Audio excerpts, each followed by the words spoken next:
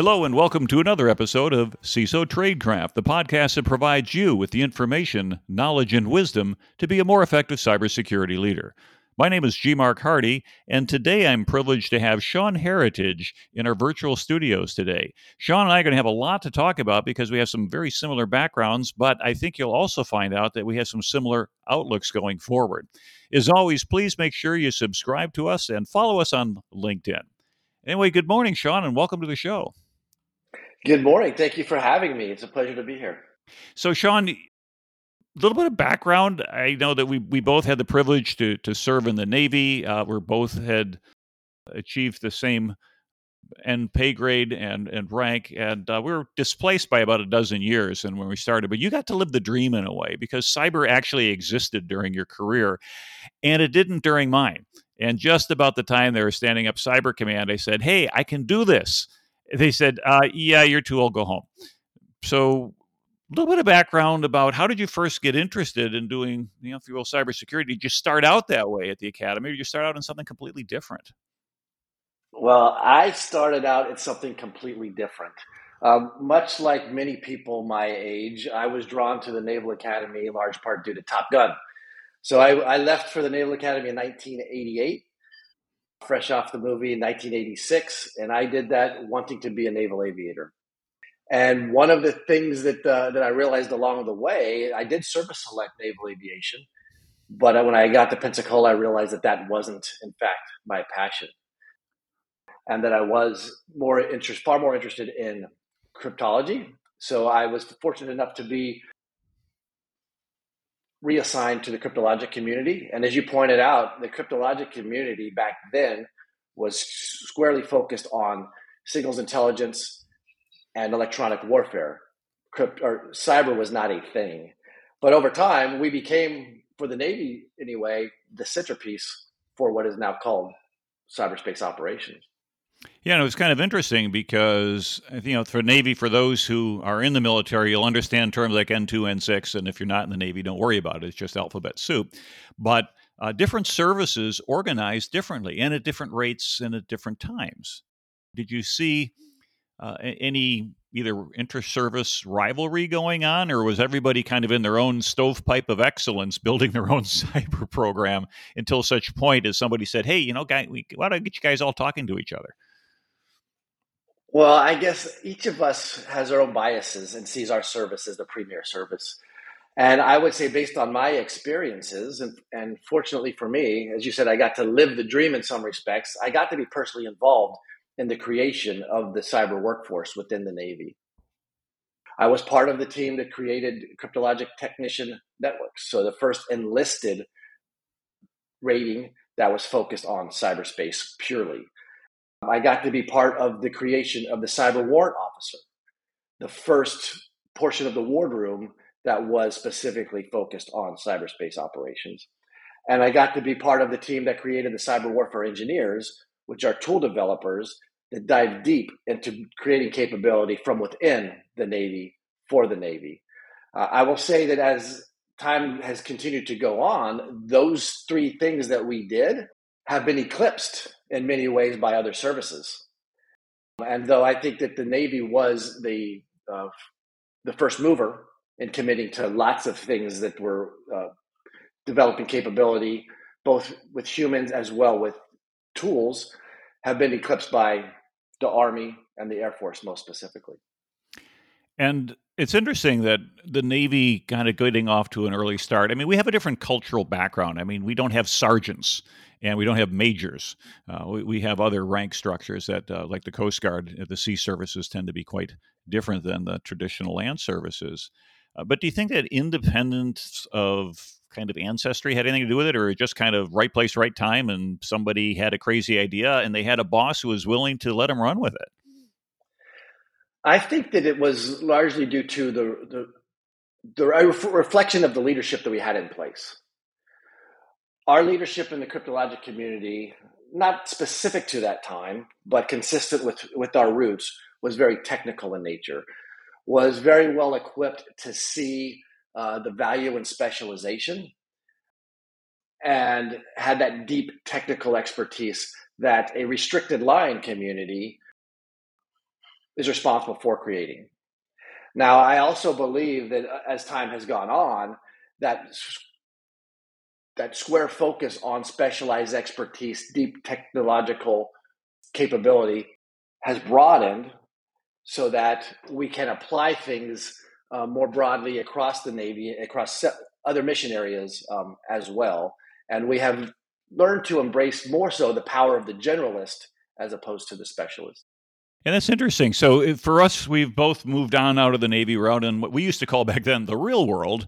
But as you mentioned, things like restricted line community, for those who had not been in that world, it basically means that it's a differentiation in terms of career paths. I was unrestricted line, meaning that I could ultimately command ships, squadrons, and who knows, even become a combatant commander at 4 stars had I stuck around. Of course, I didn't. But more importantly, the restricted line in the business equivalent is often what we tend to think of as our cybersecurity experts. As an example, for example, we're CISO Tradecraft, and our goal is to help people on their careers to reach what we see often as a pinnacle career opportunity as a chief information security officer. But you usually don't see the CISO then promoting to chief financial officer or CEO or up onto the chairman of the board, and often tends not to go to CIO unless they're dual-hatted to begin with. And sometimes it does happen, but for a large extent, I think for most of our listeners, their career path is going to be focused on gaining, as you had said, that technical expertise, but also broadening that as a generalist into being able to understand more about how a business works, how it plugs into the overall profit model, if you're for profit, if you're a government or a nonprofit, into the mission area. And then how does IT security support that? Does that seem like a fair characterization of what leaders should be focusing on? Absolutely. And I love the way that you focused in on what a restricted line member is. And the way I frame it is especially good at fewer things. So a true specialist. And just as you described, many of us working in this field, we are hired to a team to deliver unique value that others can't or don't. For example, in my current job, I work at a startup where I am the director of business operations. And if I was to tell you, my scope of responsibility is human resources, finance, IT, the security operations center, new market entry, and governance, risk, and compliance. Well, squarely, I am not a specialist. That's a pretty wide portfolio. However, each member of my team is a specialist within those functions. And to a certain extent, then wouldn't you say that's effective leadership, where you're able to go ahead and create an environment whereby specialists can perform and excel, whereby as a boss or vice president or commanding officer or director, whatever our title happens to be at any point in our career, our job is to clear the obstacles, isn't it? Absolutely. So we create the environment for other people's successes and remove barriers or roadblocks on their behalf. So one of the things that first attracted me to getting to talk to you was it's actually been going for several years. Is you had a blog called Connecting the Dots. And when I first read one of that, I thought, well, this is kind of interesting. This is a Navy captain, and he's in the cryptologic world, but he's doing cybersecurity. So I already see a lot of similarities. But you weren't just writing random stuff. It was actually some profound thinking, is my opinion. And so I wanted to compliment you on that. But let's talk a little bit about connecting the dots. How did you get going on that? And what does it actually mean to connect the dots? Well, I appreciate the fact that you brought that up and that you read it over the years. I have not been writing as much as I used to, but I started that blog in large part because I love consuming the thoughts and ideas of others. I love being prompted by other people's lives and learning from and through them. And I felt as though I was being somewhat selfish by not contributing to the conversation. And I struggled with I struggled with it for a bit because I didn't think that I had anything worth sharing. But then I realized that the others who I was reading, likely felt the same. So I wanted to reciprocate and contribute to the conversation in that regard. And I had been so fortunate in my assignments. At the time, I was in Millington, Tennessee, as the community manager for the information warfare community. I was learning things that nobody else got to learn from my community. I was there on behalf of the entire community. I wanted to share what I was learning. So a mentor of mine encouraged me to start a blog, and I did, to share what I was learning so other people can learn through me and I can inspire a conversation with them. It afforded me the opportunity to learn from them and create relationships with people that I never knew and allow them to be a part of my team in Millington and work issues on their behalf. So my initial start at the blog, it was all things work, and it was focused on the Navy and being a representative of the community. A funny story is, in doing that, I made some senior officers a little bit uncomfortable. And one specific day I was directed to take that blog down because I was sharing too much, maybe without enough context or maybe too much context. So I recoiled from that, and I decided that if I wrote about life from Sean Heritage perspective, as opposed to a naval officer's perspective, and I rebranded it a bit, that I could have a voice. I should have a voice. I have a responsibility to share my voice. So I wrote about just observations in life, things that I saw that were focused on leadership, communication, inspiration, and at times even parenting, because I think that as a parent, that's our most significant leadership position, nurturing our children.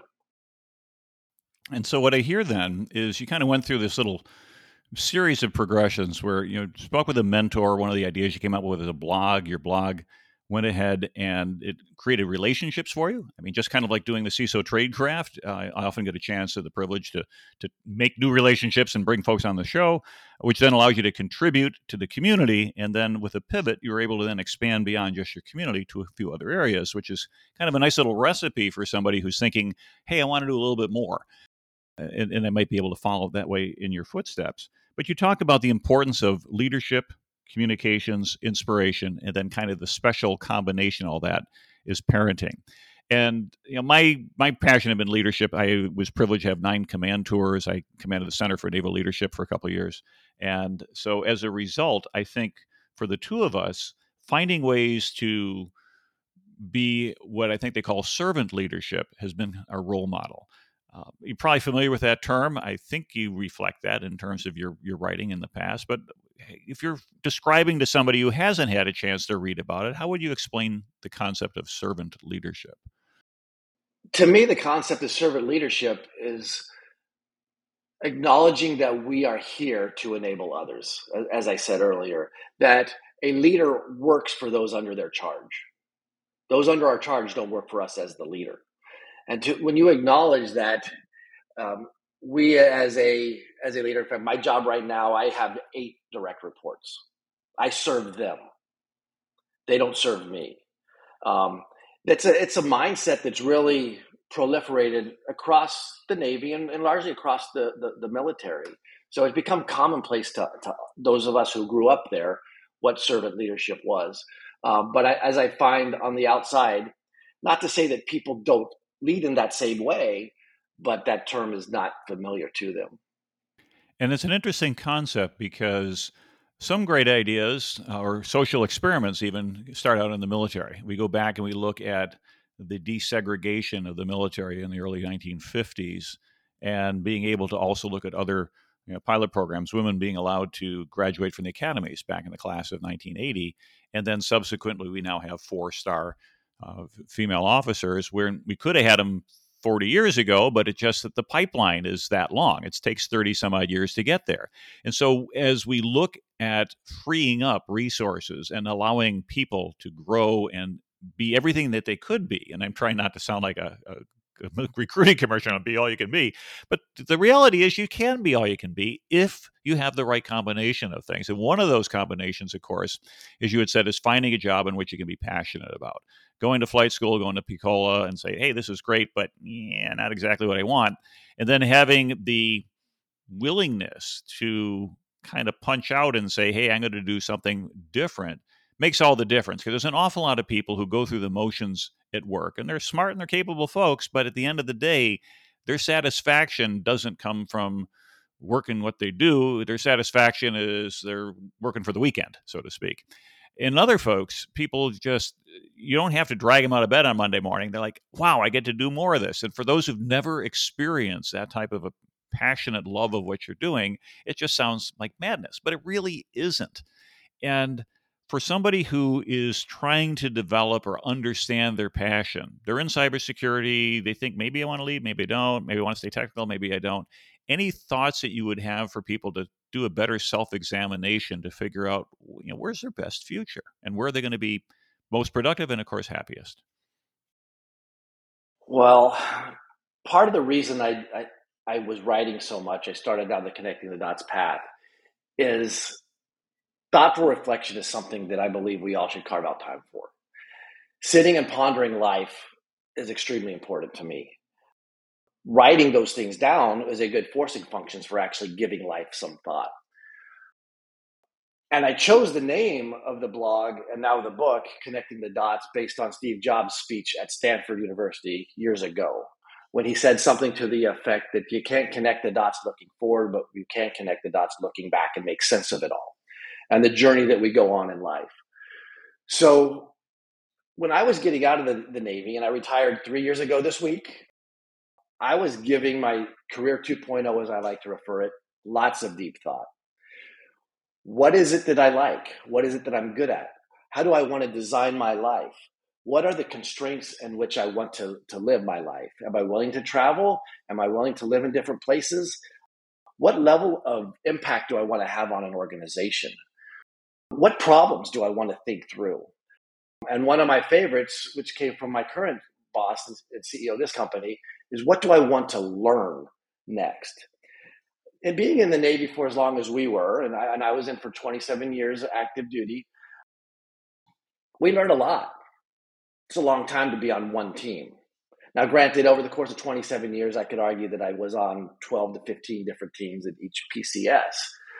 But the fact that the Navy and the military lifestyle allows you to chop life up into 2 or 3 year blocks and really make the most of each of those chapters. Starting out each chapter is, what do I want to learn here? How do I want to contribute?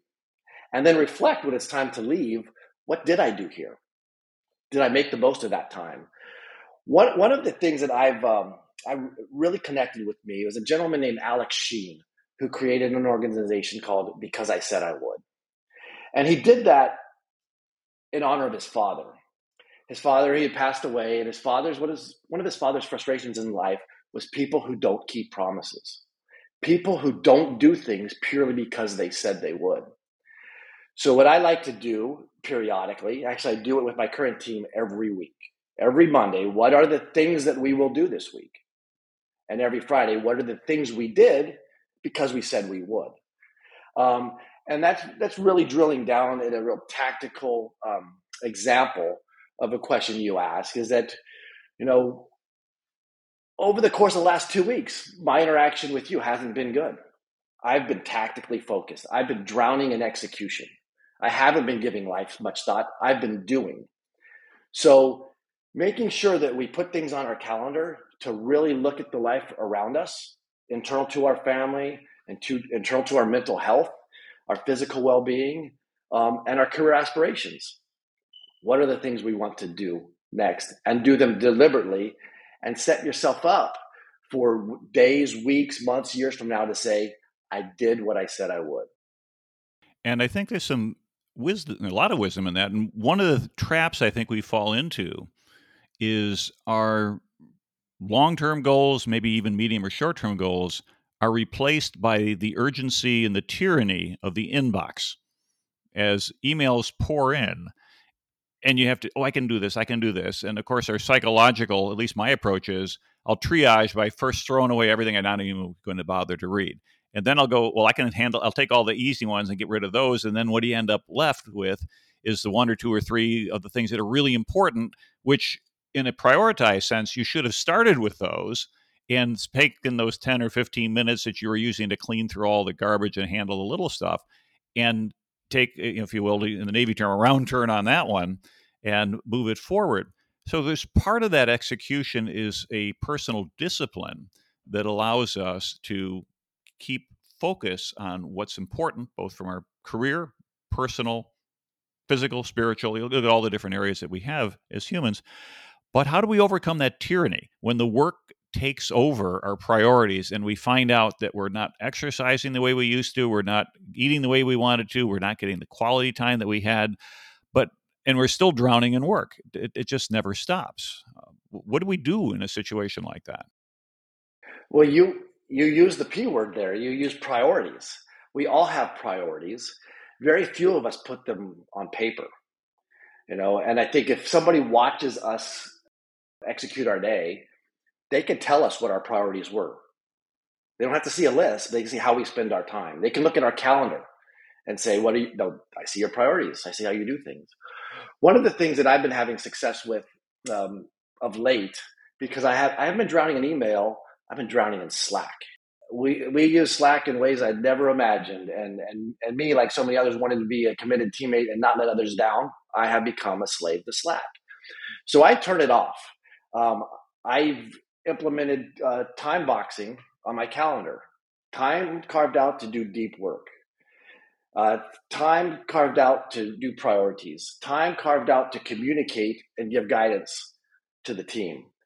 So those things that should be non-negotiable, as you point out, but things that are often left out because we get into response actions and start executing our day and doing the individual tasks that are landing on our plate, as opposed to shaping our day at the beginning.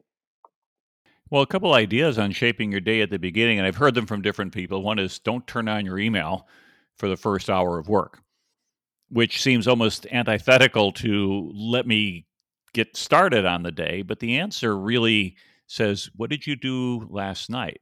Did you actually set out a set of goals to execute for the next day, i.e., today, that are in alignment with your medium and longer term goals? And if it turns out that you can't answer that question, then we go, okay, no guilt here, no accusation. But when was the last time any of us really wrote down a good comprehensive set of long-term goals? And I remember doing that at least twice in my life. The first one was as a lieutenant saying, what do I want to do? I want to go do computer security. But the Navy told me, literally, the Navy has no need for computer security. And I had to come up with another approach. And so I set myself on a 3-year plan to be in business for myself doing cybersecurity work. And that's where National Security Corporation came from. It was a government job I couldn't go to at National Security Agency because they kept saying, no, that's not part of your career. And then again, probably in the 1990s, when I had a admiral who went to his staff, and by then I was a reservist, and paid for the Dale Carnegie, I'm sorry, should probably edit that one out. My admiral decided to go ahead and pay for the Stephen Covey training, which allowed us with the 7 Habits of Highly Effective People to write down your goals, things. And then what I found out is, as a result of having that as a written set of goals, whole bunches of things happened that had been hang time, like enrolling in my MBA program, which I've been thinking about for years, but a lot of us just think about stuff. And so as a result, any thoughts about getting off a top dead center when we're just thinking about things and actually having some way to create the goal, which then creates a pull, if you will, a pull function, which then structures us, which gets us going. And all of a sudden we realize that this gets the engine started when we might have just been wandering around for a while. Yes. So much like you, when I was in the Navy and when I decided I was going to make it a career, I had a career roadmap. I knew where I needed to go. I knew what experiences I needed to accumulate if I was going to achieve some of my long-term goals. I needed to engage with what we call the detailer to create these opportunities of what's next so that I could earn an opportunity later down that I truly aspired to. I forget the name of the book. I think it was called Getting Stuff Done. It might have been a more colorful S word. I'm not sure. But in that book, it taught me that everything we do is in one of 3 different states. It's something that we've just done, something that we're about to do, or something that we're waiting on somebody else to enable us to do. So for every activity, every action we have in life, it's what was your last action? What is your next action? And what are you waiting on in order to take that action, if anything? And I've used that methodology as a way to hold me accountable to making sure that I do follow through. And if there's no next action, then I'm done with that initiative or that line of effort within my life.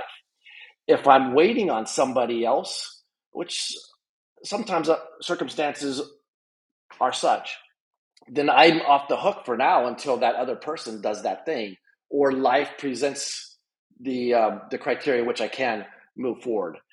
And I'm always thinking about what was the last thing I did with that. So I think ingraining that in our execution and making that a habit ensures that we are always moving forward. But you don't want to just blindly move forward. You want to be moving forward in the direction that aligns with your long-term objectives. So again, back to one of the reasons why I was so committed to writing, and I really need to get that, is it was such a healthy tool to hold me accountable, to reflect on the journey to date and the next steps of that journey. And then by sharing it publicly, I was creating additional accountability for that follow through. I did not want to embarrass myself and continue to not do things that I said I would.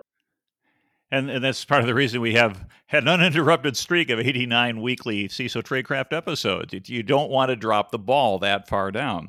And so for those who are thinking about what do I want to be when I grow up, and you can ask that question really at any age, our program really has been about here's technical skills, here's leadership skills, here's personal skills that we find helps us be successful as cybersecurity leaders. However, whatever title, forget the title and the letters after your name, you're a cybersecurity leader.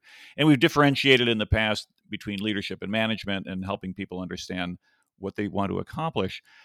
Are there situations when you might have a person kind of do a gut check and say, that's not really what I want to do. I just really, really, really love this technology. And the last thing I want to do is sit in staff meetings, do HR paperwork, and handle all of the rigmarole that's involved in being leader manager. Is there anything you could recommend for people to kind of put them through that gut check to say, yeah, this is the path I'm on? Or like you had found out early on in your Navy career, I want to be on a different path. And of course, that decision for you has made all the difference. Yes, for me, I wanted to be on a different path because I wanted those experiences. I wanted that lifestyle. I wanted to contribute to the Navy in those specific ways. I wasn't necessarily equipped to do that, but that's how I wanted to grow. And truth be told, I had no expectation of staying beyond my minimum 5-year commitment. But a funny thing happens to so many of us. You end up loving what you do, and you end up loving who you do it with. And that 5-year commitment turned into 27 years of pleasure, which I truly, truly enjoyed.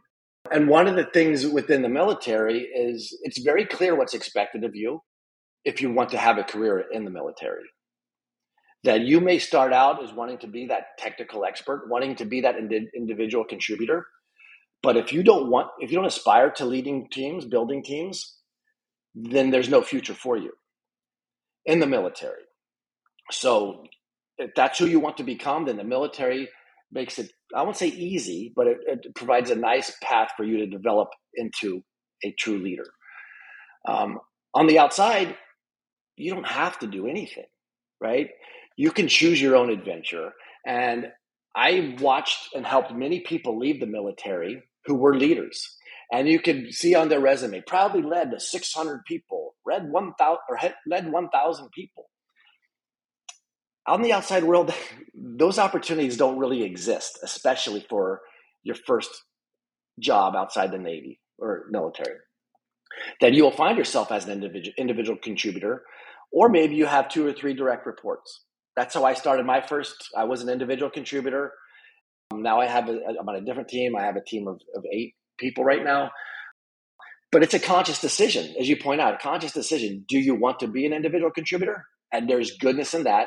And I would argue that most individual contributors contribute well beyond themselves. Right? They are influencing, informing, leading in other ways. Those who are, I'll say, leaders or managers, that's a whole different ballgame. And I've met many people who don't want to do that at all. And that's more than fair. There's a lot of different efforts that go along, as you well know, with managing individuals and leading teams. But it's got to be a conscious decision that you want to make that leap. And to your question about how does one do that? Well, for me, it's about reading. It's about connecting with other people, listening to podcasts such as this, and seeking out mentors to see what life looked like on the other side, because it's not always cracked up to what you think it might be. Yeah. Now, you mentioned things that you like to read, and we discussed before the show at least one author. But any books you'd recommend, other than your own, of course, for our listeners to get some kind of good insights? I would have to say that one of the most impactful books that I've ever read has been Liz Wiseman's Multipliers. Now, I say that, that might sound a little self-serving once I tell you this. The impact was when I read her original version of it. She updated it and happened to share a story in there about me. The reason why that book resonated so much with me is about what she terms diminishers. There are multipliers and there are diminishers. There are accidental diminishers. And when I left that book, again, after it inspired some thoughtful reflection, is what does it mean to be an accidental diminisher? What are the well-intended things we do as leaders that end up stifling somebody's initiative, making them feel lesser than we thought? And really acknowledging that there are unintended consequences to some of the desired effects we try to deliver. The most well-intended things could be negative when you start to really bring on empathy and look at situations through the eyes of others. So that's why that particular book was so impactful for me. Now, you had mentioned also prior to the show Ray Dalio. What do you like about Ray's writing, and what principles do you think were important that you gained from that? Wow, I don't have the book in front of me, so I don't have his this is a principles test. Okay, memorized. this is a closed book test, and I haven't read the book either, so you could answer anything you want. I wouldn't know that the answer is right or wrong, but someone will call us out on it. What I love about that book is how direct and matter of fact it is, and how much it is based on his personal experiences at Bridgewater, and how unique that culture is with the radical transparency. And that really fascinates me. He's experienced things that I'll never experience. And again, that's who I love to learn from. I don't necessarily need to learn from people who have done the things that I've done. I want to learn from people who have done things that I may never do. I mean, I think that's how we can learn most in life. And that's what Ray does in his books. It's very direct, very principled, to use the name of the book, and really thoughtful from a man with many years of experience leading teams, building teams, and having a great deal of financial success in the path. What do you think your most difficult career decision was? Wow, that's a great question. If I was to choose one, I would say it was my decision to stay in the Navy at the 5-year mark. I did my first tour of duty in Adak, Alaska. I did my second tour of duty at the National Security Agency, and I was going to get out. I had my master's degree from Johns Hopkins, and I was going to get out. That was the plan all along. My wife, who is much more adventurous, much more curious than I am, encouraged me to stay in. And the detailer accommodated that by giving us orders to a wonderful adventure at Sixth Fleet in Gaeta, Italy, where I was on the Sixth Fleet flagship, USS LaSalle at the time. And the decision to stay in at that point exposed me to the true Navy. And I realized that my decision to get out of the Navy was done without ever really experiencing the real Navy. And once I experienced it, I loved it. And I served for 22 more years after that. So staying in the Navy was the most difficult decision that I made, and the one that I am most grateful for, changing my mind. Getting out of the Navy was easy. And I say that not because I didn't love my time in the Navy. I did very much. But I had done all the things that I wanted to do. And the things that were left for me to do were things I had no interest in doing. And 27 years was long enough. That's fair, because I remember reading your blogs from several years back, and you're kind of thinking, well, I could stick around if I do go left instead of right. I could line up for a star and things such as that. And as I've shared in prior shows, and this may hit home very nicely for you, and I'll stay with the Navy ranks because people have heard me talk a couple times.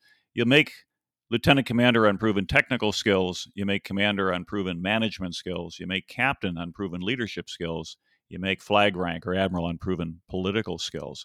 And since these are orthogonal, what you find out is that people in their careers may do very well at one, but if they're not planning ahead, if they're not thinking about, as you had said, what's my longer term goal? Where do I want to be? And then maybe the key question to say, other than what's my longer term goal, what skills do I need to possess to succeed there that I don't have now? And that becomes the action plan. And if you find out that the skills that you have to go through are just simply things that you have no interest or desire or appetite for, then it's kind of a feedback to say, hey, do I want to join the Navy because Tom Cruise looked really cool in a movie? Or do I want to join the Navy because I find out that I have a contributory role to really make a difference in the lives of the young men and women who choose to serve, as well as an overall mission? And it goes far beyond the Navy on that. This goes for pretty much everybody's career. But how do you get that reality check set in to make sure that we don't go charging down a dead end road only to find a few years later, I'm not really where I wanted to be? I'd love to be able to help people miss a wrong turn, so to speak. Yeah, so that all of that requires a great deal of reflection and self-awareness.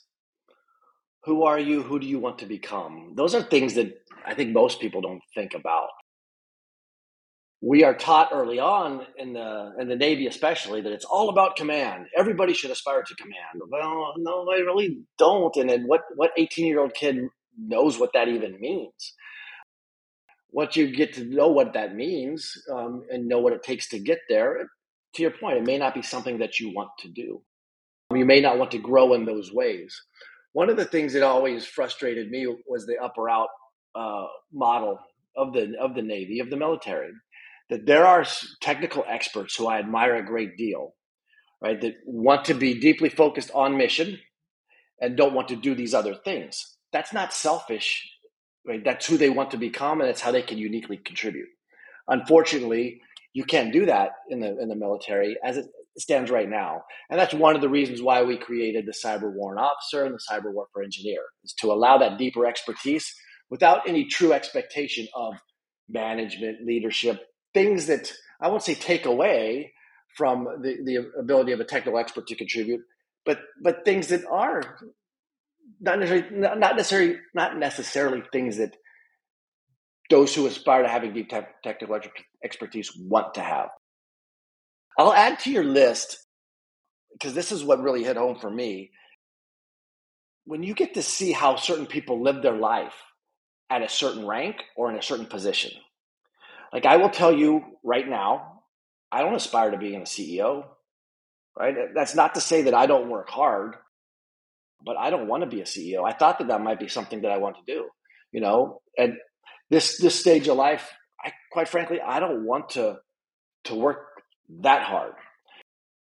I had the pleasure of being an executive assistant for the 4-star Admiral Mike Rogers. Great human being, wonderful man, wonderful leader, and a friend to this day. Being at his right hand for those 13 months made it clear to me that I did not aspire to that life. My wife did not aspire to that life. And though I enjoyed that experience tremendously and learned so much, I knew that I did not want to be an admiral. Not to say that I would have been, right? Not to say that I was competitive for that, but I knew that that was not how I wanted to live my life.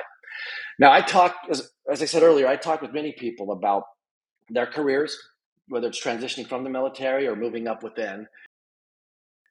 And I try to inspire them to think through, how do you want to live your life?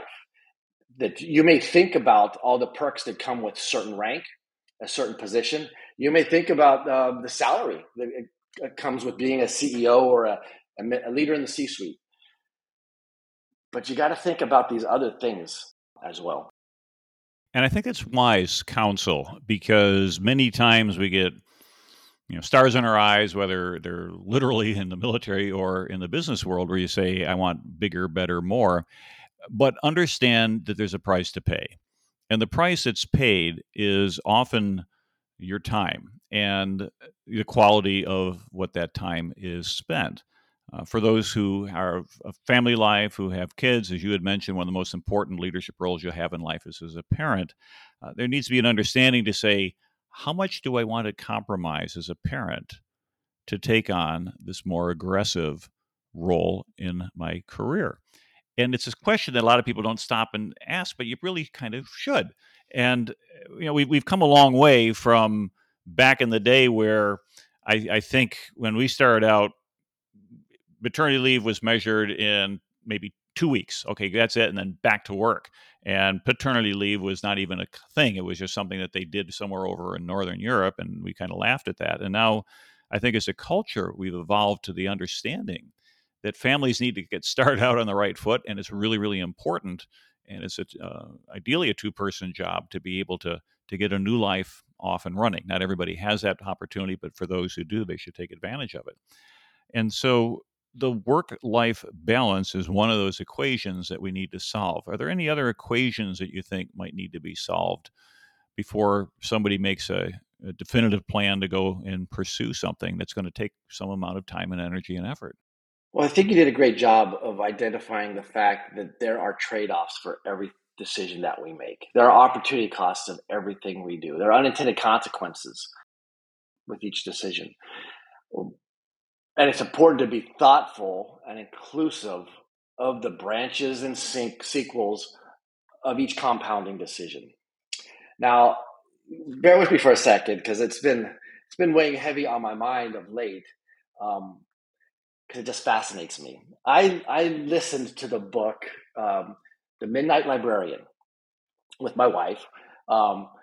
It's a book about, I'll simplify it with parallel lives.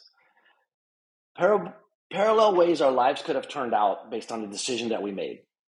Right? I just recently, she and I watched the TV show Ordinary Joe, that chronicles a guy's life based on one decision, three different options. And it shows that one decision made at the end of his college experience, how that cascaded over time to have very different outcomes. I'm not encouraging any of us to be, analysis paralysis, right? Overthinking the decisions we make, but being really thoughtful and inclusive of the what ifs that could happen, and really being inclusive of other stakeholders in those decisions, our significant others, our friends, getting input and thinking about things like that. Now, when I left the military, I was fresh off the Defense Innovation Unit and living in Silicon Valley. I live in Annapolis, Maryland now, but at the time, I felt it was time to leave California, which happened to be where I grew up, but I was ready for the next adventure. We were there for 2 years at the time, on to the next. My wife and I made a decision that we were not going to move because we wanted our son to finish high school where he started high school, right? We made that promise to him. We were going to make good on that promise because we said we would. Ultimately, left as soon as he graduated. Now, I'm not disparaging California in any way, shape, or form. It's just how we become wired over the years. But the amount of time that my wife and I spent thinking through all of the different ways we could live our life was kind of comical at times. What is most important to us? Where could we live a life like that? What kind of a job would I need to have? What kind of job would she need to have? And what are the second and third order effects of each? Now, it just so happened that much of that was during COVID, so we had time to think and lots of time to spend together, which I'm grateful for. To me, that's the type of thought that needs to go into people's decision-making calculus. Again, not to be paralyzed, but to be inclusive and not do any knee-jerk reactions just because it feels right at the moment. Well, I have a sense that we could probably keep talking for hours and keep on turning over all these new stones and things like that. And I can't believe we already 45 minutes have gone by. But any last thoughts or any ideas, things we didn't get into that you think would be important to leave a message for the folks who listen to the show? Well, I think we did cover it. I would just encourage people to contribute to the conversation. There are there's great value in lurking, right? Consuming content, reading what's out there on LinkedIn, pick your social media platform of choice, listening to podcasts, but be bold enough to put something out there. Let others benefit from your thoughts. Inspire us to think a little bit differently. Ask us some questions that we may not have asked ourselves, and share your wisdom, because it's often things that we don't have the opportunity or privilege to learn ourselves or to think about. And I thank you for putting on this podcast and this whole series, because it does exactly that. Well, thank you. Appreciate the compliment. And as I said, I've always loved your writing, and I'm looking forward to actually kind of looking at the book, as you said, you've put together in the book, Connecting the Dots. You've taken some of your best thoughts and assembled them, and they look really nice. So we'll put the link to your book in the show notes for those who want to follow through on that. So thank you very much. This has been Sean Heritage joining us on the CISO Tradecraft podcast. This is G. Mark Hardy, your host. It's always been a privilege to spend this time with you. If you don't already do so, please follow us. Follow us on LinkedIn. Make sure you give us a thumbs up and a like on your favorite podcast platform so we can get our rankings up and get more people to listen in. And of course, share your insights with others and let them know where you learned it. Until the next time, thank you for listening and stay safe out there.